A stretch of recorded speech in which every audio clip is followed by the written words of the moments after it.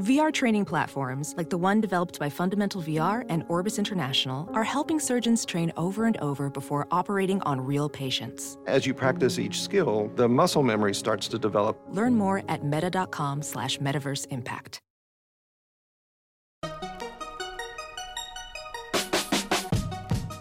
Welcome to the Tech Meme Ride Home for Friday, August 31st, 2018. I'm Brian McCullough. Today, how those iPhone leaks happened, maybe. The scooter permits happened and some big names got snubbed. Google's secret deal with MasterCard and the weekend long reads suggestions, Labor Day weekend edition. Here's what you missed today in the world of tech. Yesterday, Apple rumor site 9to5Mac had the scoop of the week when it published those images you probably saw of Apple's upcoming iPhone XS in 2 sizes, plus an image of a new Apple Watch. The images confirmed some important rumors. On the iPhone side, 9to5Mac confirms 2 sizes of the iPhone X style phone, a gold color option, and of course the name iPhone XS. For the watch, a larger edge-to-edge screen is confirmed, a new hole in the right side of the watch, possibly a microphone, is clear. And at least one new watch face shows as many as 8 complications. What's just as interesting, though, as the leaks themselves is maybe how they happened. After these popped up yesterday, friend of the show, Christina Warren, tweeted, "How in the hell did this leak? Like, I'm genuinely shocked. Icons and OS code is one thing, and really dumb, as is early releases of software, but a press photo? How did this happen?" End quote.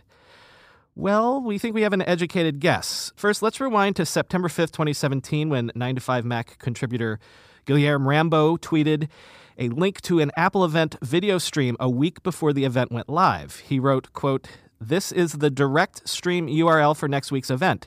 Streaming test going on now," end quote. Rambo somehow figured out Apple's video stream URL before the event happened, perhaps by examining the Akamai content delivery network used to stream the video.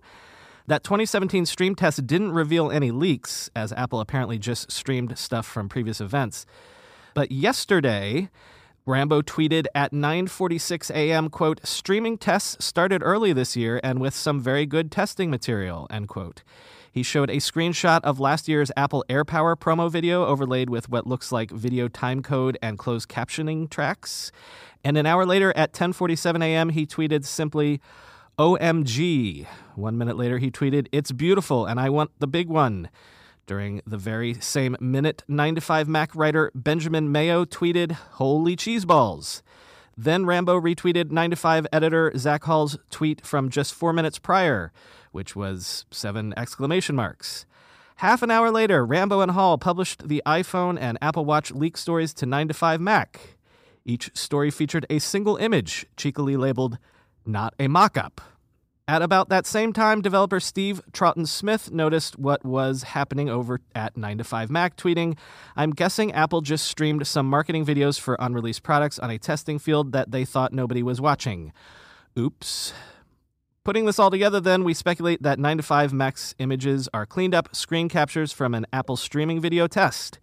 They line up with the size we would expect from a 1080p video stream, and detailed examination of the images shows minor compression artifacts consistent with video. The way the tweets unfolded, it sure looks like the multiple 9to5Mac staffers were watching Apple's test stream independently when, for some unknowable reason, promo videos for the unreleased iPhone and Apple Watch appeared. Oops, indeed. At IFA today, Huawei announced the Huawei AI Cube, an Alexa-enabled smart speaker and Wi-Fi router.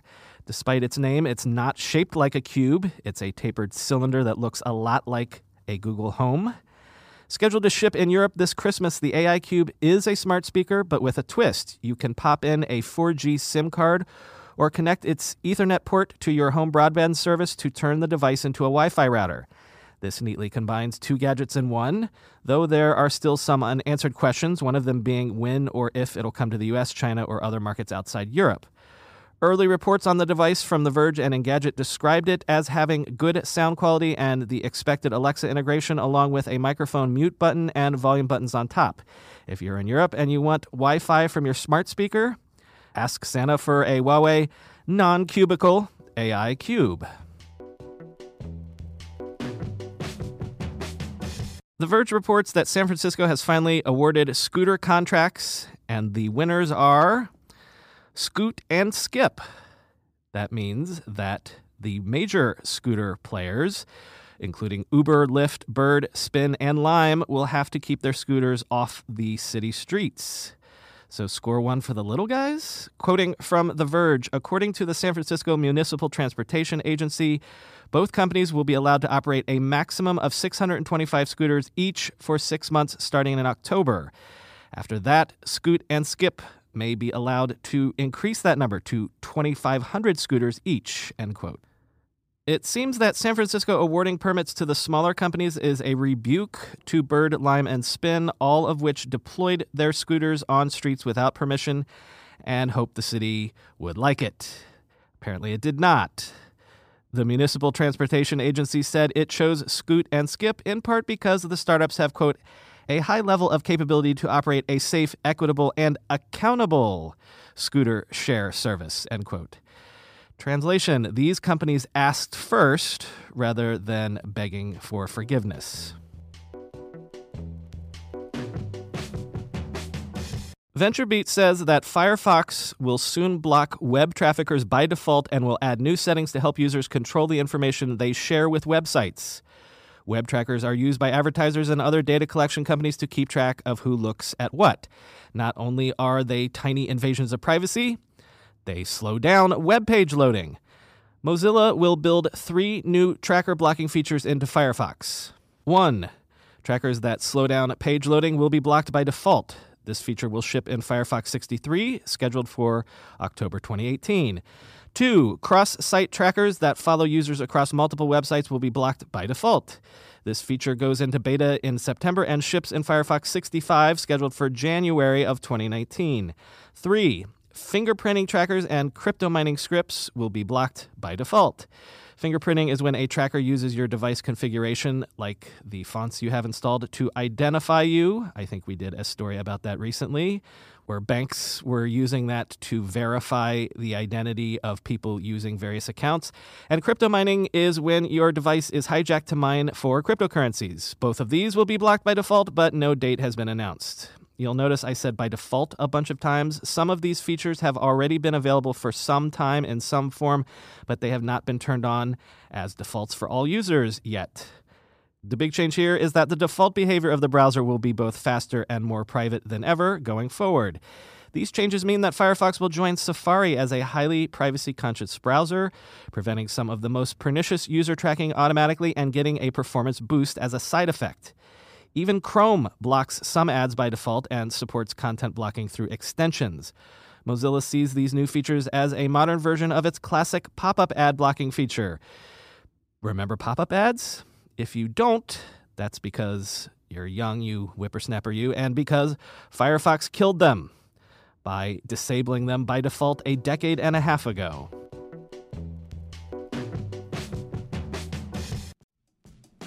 Want a better way to simplify your business finances across expenses, vendor payments, and accounting? If so, Ramp could be a complete game changer. Ramp is the corporate card and spend management software designed to help you save time and put money back in your pocket. Ramp gives finance teams unprecedented control and insight into company spend. With Ramp, you're able to issue cards to every employee with limits and restrictions and automate expense reporting so you can stop wasting time at the end of every month. Ramp's accounting software automatically collects receipts and categorizes your expenses in real time so you don't have to. You'll never have to chase down a receipt again, and your employees will no longer spend hours submitting expense reports. The time you'll save each month on employee expenses will allow you to close your books 8 times faster. Ramp also saves you money. Businesses that use Ramp save an average of 5% the first year. year. Ramp is easy to use. Get started, issue virtual and physical cards, and start making payments in less than 15 minutes, whether you have 5 employees or 5,000. And now, get $250 when you join Ramp. Just go to ramp.com/techmeme. Ramp.com/techmeme, ramp.com/techmeme. Did you know that even if you have a 401k for retirement, you can still have an IRA? Robinhood has the only IRA that gives you a 3% boost on every dollar you contribute when you subscribe to Robinhood Gold. But get this, now through April 30th, Robinhood is even boosting every single dollar you transfer in from other retirement accounts with a 3% match. That's right, no cap on the 3% match. Robinhood Gold gets you the most for your retirement thanks to their IRA with a 3% match. This offer is good through April 30th. Get started at Robinhood.com/boost. Subscription fees apply. And now for some legal info. Claim as of Q1 2024 validated by Radius Global Market Research. Investing involves risk, including loss. Limitations apply to IRAs and 401ks. 3% match requires Robinhood Gold for 1 year from the date of first 3% match. Must keep Robinhood IRA for 5 years. The 3% matching on transfers is subject to specific terms and conditions. Robinhood IRA available to U.S. customers in good standing. According to sources Bloomberg has spoken to, Google recently struck a secret partnership deal with MasterCard, wherein Google gets data about consumer purchases made with MasterCards that lets Google match sales used by those cards in brick-and-mortar stores to clicks from online ads. Google swears that the reported sales data sits behind double-blind encryption technology, and people can opt out of ad tracking using Google's web and app activity console. But as Bloomberg points out, neither Google nor MasterCard made this partnership public, raising the hackles of privacy advocates. In a way, this has always been the holy grail for Google. It can track sales from clicks online with near-perfect accuracy as long as the sale also happens online. But the disconnect between online and off has made it difficult to give advertisers the sort of total results accuracy that would perfectly square the circle. Apparently, this deal took 4 years to hammer out between Google and MasterCard, and it was controversial within Google. There are, obviously, privacy implications here, and as many people have said a lot recently, even though Facebook has gotten all the headlines because of Cambridge Analytica, nobody knows more about you, potentially, than Google does. But I want to use this story to, again, explore something that we've already spoken about a couple times this week. As Bloomberg says in the piece, quote, "The alliance gave Google an unprecedented asset for measuring retail spending, part of the search giant's strategy to fortify its primary business against onslaughts from Amazon and others," end quote. If you're an advertiser, your perfect world scenario is to someday be able to influence consumers right when they're at the point of considering a purchase, and if you know their preferences based on past behavior, then even better. Google built its advertising machine based on being right there at the point of intention. If you do a search for hotels in Marietta, Georgia, say there's a high likelihood you're heading to Georgia sometime soon. So advertisers want to show you ads for flights or car rentals or obviously DoubleTree hotels. Facebook built its advertising business by revealing our affinities. Starbucks knows you're a fan because you literally told them. I don't know if you've ever bought an ad on Facebook, but you can buy ads that target people who have liked certain brands. And obviously, both companies have extended this by using tracking codes that follow you around the web, serving you ads, but also tracking what you do as a way of refining that two-pronged point of intention and affinity marketing strategy. But there's one more potential piece of this puzzle, and I'll explain it by way of example. My family is a Skippy peanut butter family. That's just what we tend to buy over and over. Skippy peanut butter. Skippy, of course, would like to know that, certainly. But Jif peanut butter would probably like to know that also. You know who does know that? Amazon. As I said earlier this week, when the news about Amazon turning on the advertising tap first percolated, I figured they could potentially carve out a niche online between the Facebook and Google advertising duopoly. But now the scales have fallen from my eyes, and I can see the real potential here. If Amazon goes all the way with this, they could potentially create an advertising business that could be as powerful as those other two and possibly even more so. Now, I'm not naive here. Marketers have been trying to make use of consumer spending habits for a long time. Those grocery store loyalty cards aren't given to you out of the goodness of their hearts. They're given to you as a way to track and quantify your buying behavior. And we spoke about direct-to-consumer startups yesterday. Investors love those plays because they're brands that directly own the relationship with their consumers without any middlemen. In fact, they can become the middlemen.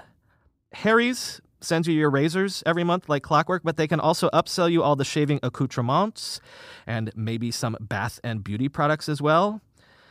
But imagine the scale at which Amazon could potentially do this. I know it's somewhat cliche to say this, but for how much the internet has completely transformed our society, it's sometimes startling to step back and remember that, 90% of what's been done on the internet has been done in aid of serving you ads in a better way. I think that's why Larry and Sergey do moonshots. I think that's why Chamath does a fund like Social Capital to invest in other areas like medicine and education. A lot of people have gotten very rich by making their money as attention merchants, as Tim Wu terms it. And they're maybe a little ashamed by that. They want the peace of mind to know that they really did change the world in some meaningful way other than, at the end of the day, just engineering a better way to market laundry detergent to people. Maybe this sounds a little overly cynical. I mean, the great television of the last 20 years, real impactful art with a capital A, all that was created in aid of selling you stuff also. I get it, let's be real, but keep an eye on this seemingly imminent move to finally give the advertisers that third leg of the stool, their ultimate dream. What's the ultimate dream? When my last jar of peanut butter is almost empty, I can already auto-reorder with Amazon Dash button.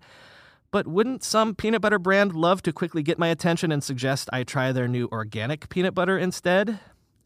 Or think about the Internet of Things. The connected home seems like a gee-whiz Jetsons future where lights turn on when you walk into the room and you can tell your house to turn down the temperature a scooch, right? But it's also potentially just another way for advertisers to have a peek inside your home to sell you any hour of the day. And to me, it would be sad if that's all it ends up being. Want some extra peace of mind this weekend? After you knock out these weekend long reads, check out Betterment and how they can help you set and achieve financial goals for your future. First up for the long reads, great long piece from The Guardian, looking at what it calls Franken algorithms.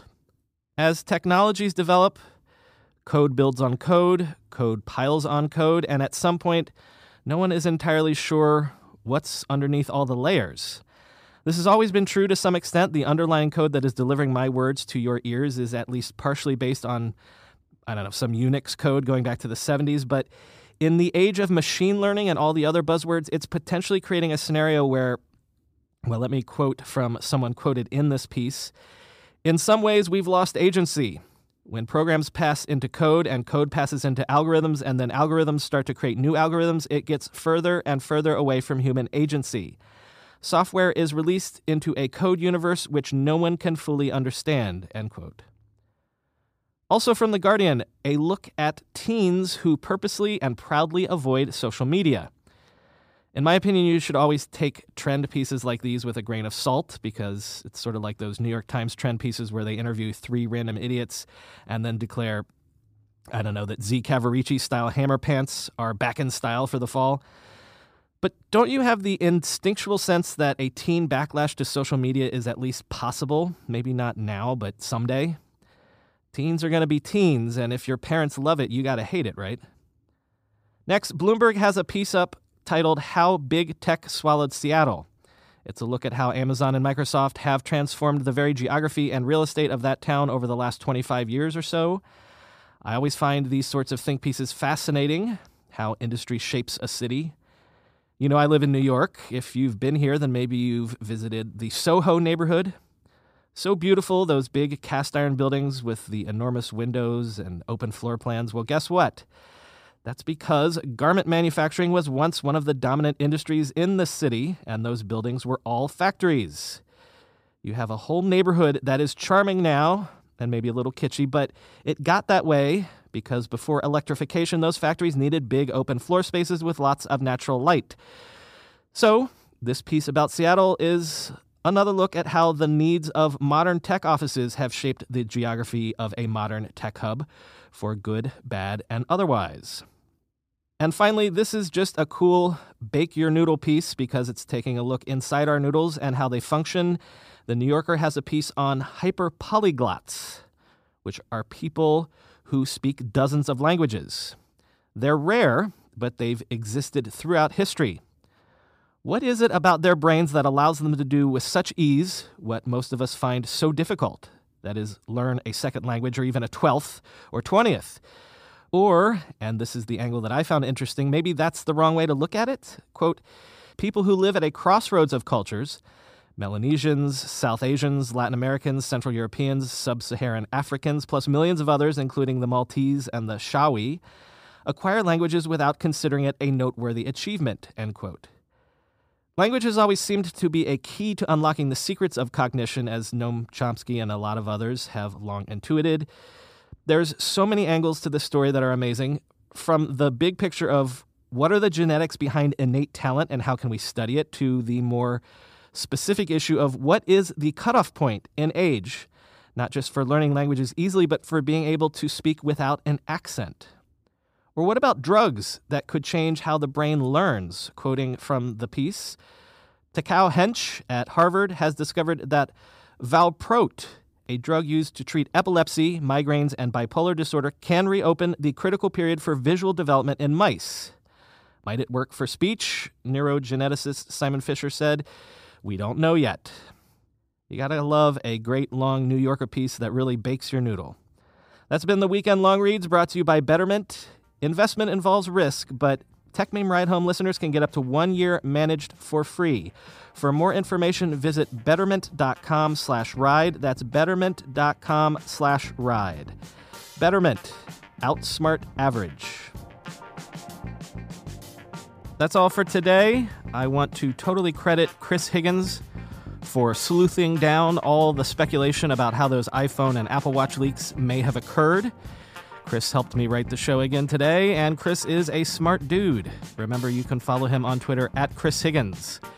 Holiday weekend here in the U.S., everybody, so quick note that there will be no show on Monday, but we'll be back to you again on Tuesday. If you're lucky enough to have a long weekend this weekend, enjoy it. Talk to you next week. I'd ask you to sit down, but you're not going to anyway. And don't worry about the vase. What vase? That vase. I'm sorry. I said don't worry about it. I'll get one of my kids to fix it. How did you know? Oh. What's really going to bake your noodle later on is, would you still have broken it if I hadn't said anything?